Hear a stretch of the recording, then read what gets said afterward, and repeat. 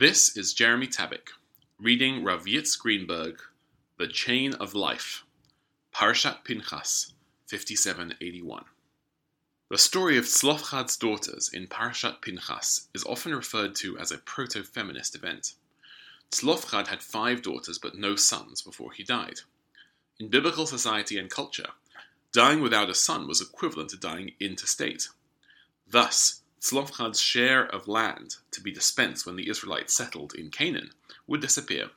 His daughters petitioned Moses to inherit the land, so that Tzlofchad's estate, land bearing his name, would not pass from the scene. A divine oracle upheld that the daughters were correct in making their request and should be given their father's land inheritance. This ruling was then generalized. In all cases where a man died with no son to inherit him, the land would pass to his daughter. If there was no daughter either, the man's brother would inherit. The land would be passed on in reverse order to relatives or marriage connected by degrees of separation, always staying within the family. This narrative may speak to the Torah's ultimate ideal of gender equality, but the incident appears to be more about family continuity. The overriding concern of the Torah here is that Tzlofchad's inheritance stay within the family, that his name not be wiped out, and that the equal portion given to each family within each tribe not be lost. This is a recurring theme of the Torah, that no line of life be wiped out forever. For example, if a man dies with no children, his widow was to be taken in levirate marriage by his brother. The first child of this levirate marriage would be considered as carrying on the name of the brother, so that this line of life would not end with his death.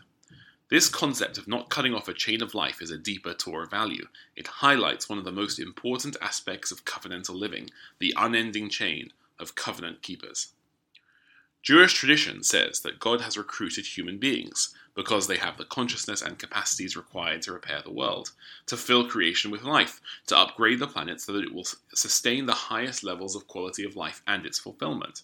This is the covenant partnership commitment to fill the world with life that God entered into with humanity, the Noahide covenant.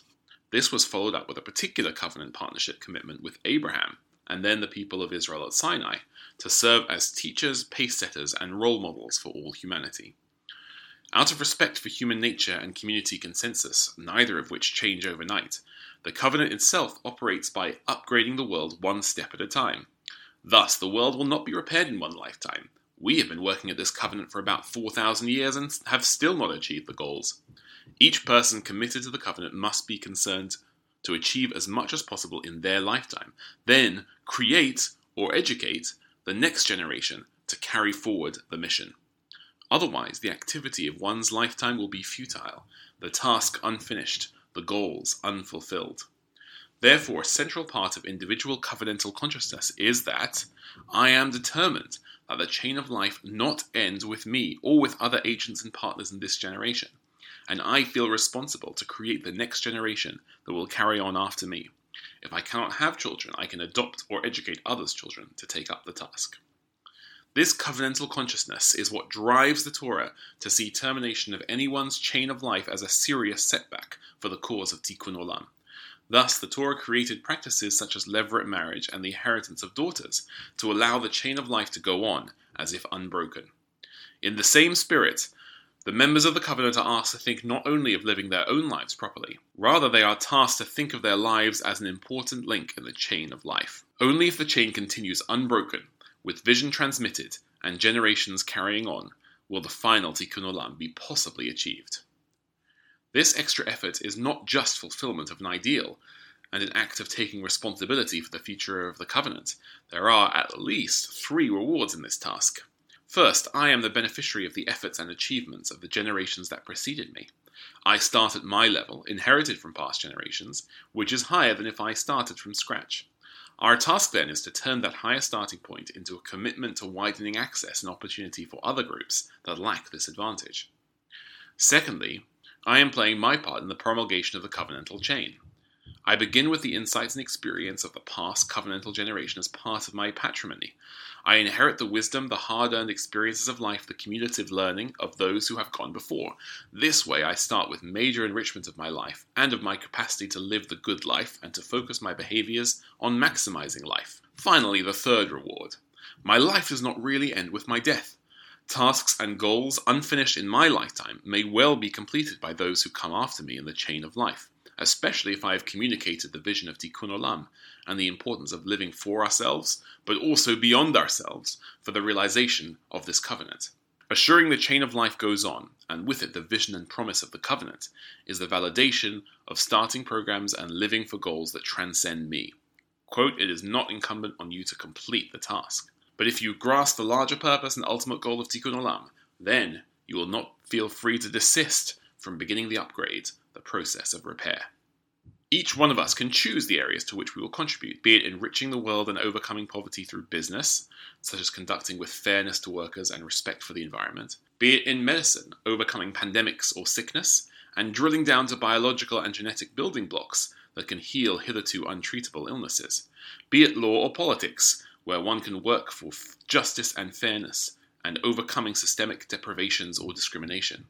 Be it in education, expanding people's capacities and or communicating the covenantal vision. Be it in having and raising families, and developing the value and dignity of each child. I can do all of the above, and I can be assured that it all is not in vain by forging the next link in the chain of life to carry on after me in the next generation. I would like to add that, ever since dealing with modernity became the dominant challenge in Jewish life, the covenant keeper's chain has been weakened at both ends. On the one hand, many Jews interpreted the emancipation and access to full citizenship for all Jews as permission to live only for themselves. After all, the group's fate no longer determined their individual lives. Many Jews interpreted the surging individualism as license to look out for self only.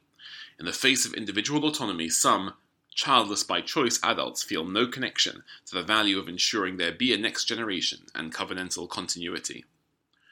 At the other end, many Jews concluded that the chain of Tikkun Olam is best continued by joining the general society and its projects, rather than working through the Jewish covenant. Many people, having been exposed strongly to the general culture, turned secular, deciding to live exactly like the general culture. Secular culture is an attractive and rich one, and it promises to deliver much of Judaism's vision of Tikkun Olam. This means that even if Jews believe in Tikkun Olam, they may turn to secular culture to pursue that goal and to find meaning in life. In America, this is true of all Jewish movements that expose their children to modern life. This phenomenon is threatening the continuity of the Reform and Conservative denominations, and nearly 40% of modern Orthodox youth become secular as well. In effect, a less developed Jewish culture loses in the competition for primary loyalty.